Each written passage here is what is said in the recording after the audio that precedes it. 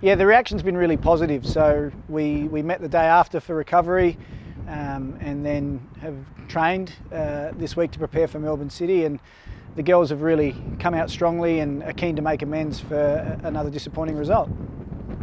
Post-game, you mentioned how the team only played with the level of urgency and intensity required when we went a goal down. Have you addressed that with the playing group?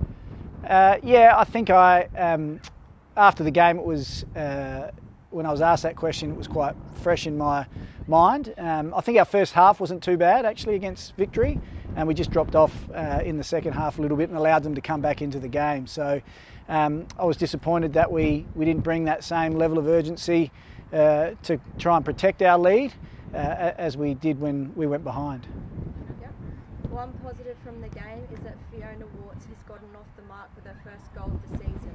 How have you seen her progress this season after a relatively difficult stint overseas in our off-season? Yeah, I think like many of the players, as the season's gone on, Fiona's grown into her role and into her performances so far this year. For me, it's great that she scored, and it's fantastic for her. But for me, it doesn't really matter who's scoring goals or who's setting the goals up. It's about the team doing as well as they possibly can, and there's no doubt that when Fiona is confident and playing well, it's better for our team.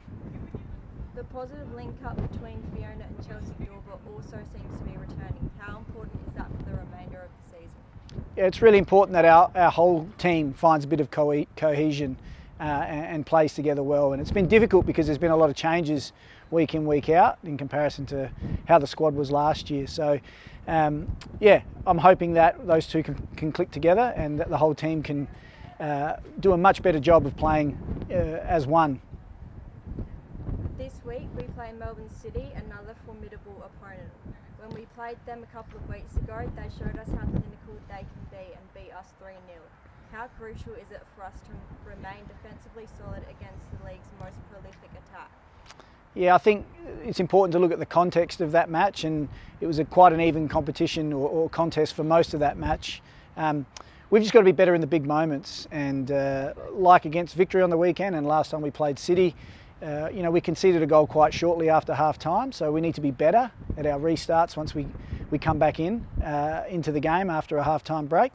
And we just need to try and make the most of our opportunities, whilst also limiting what is a dangerous City side who've scored lots of goals so far this year.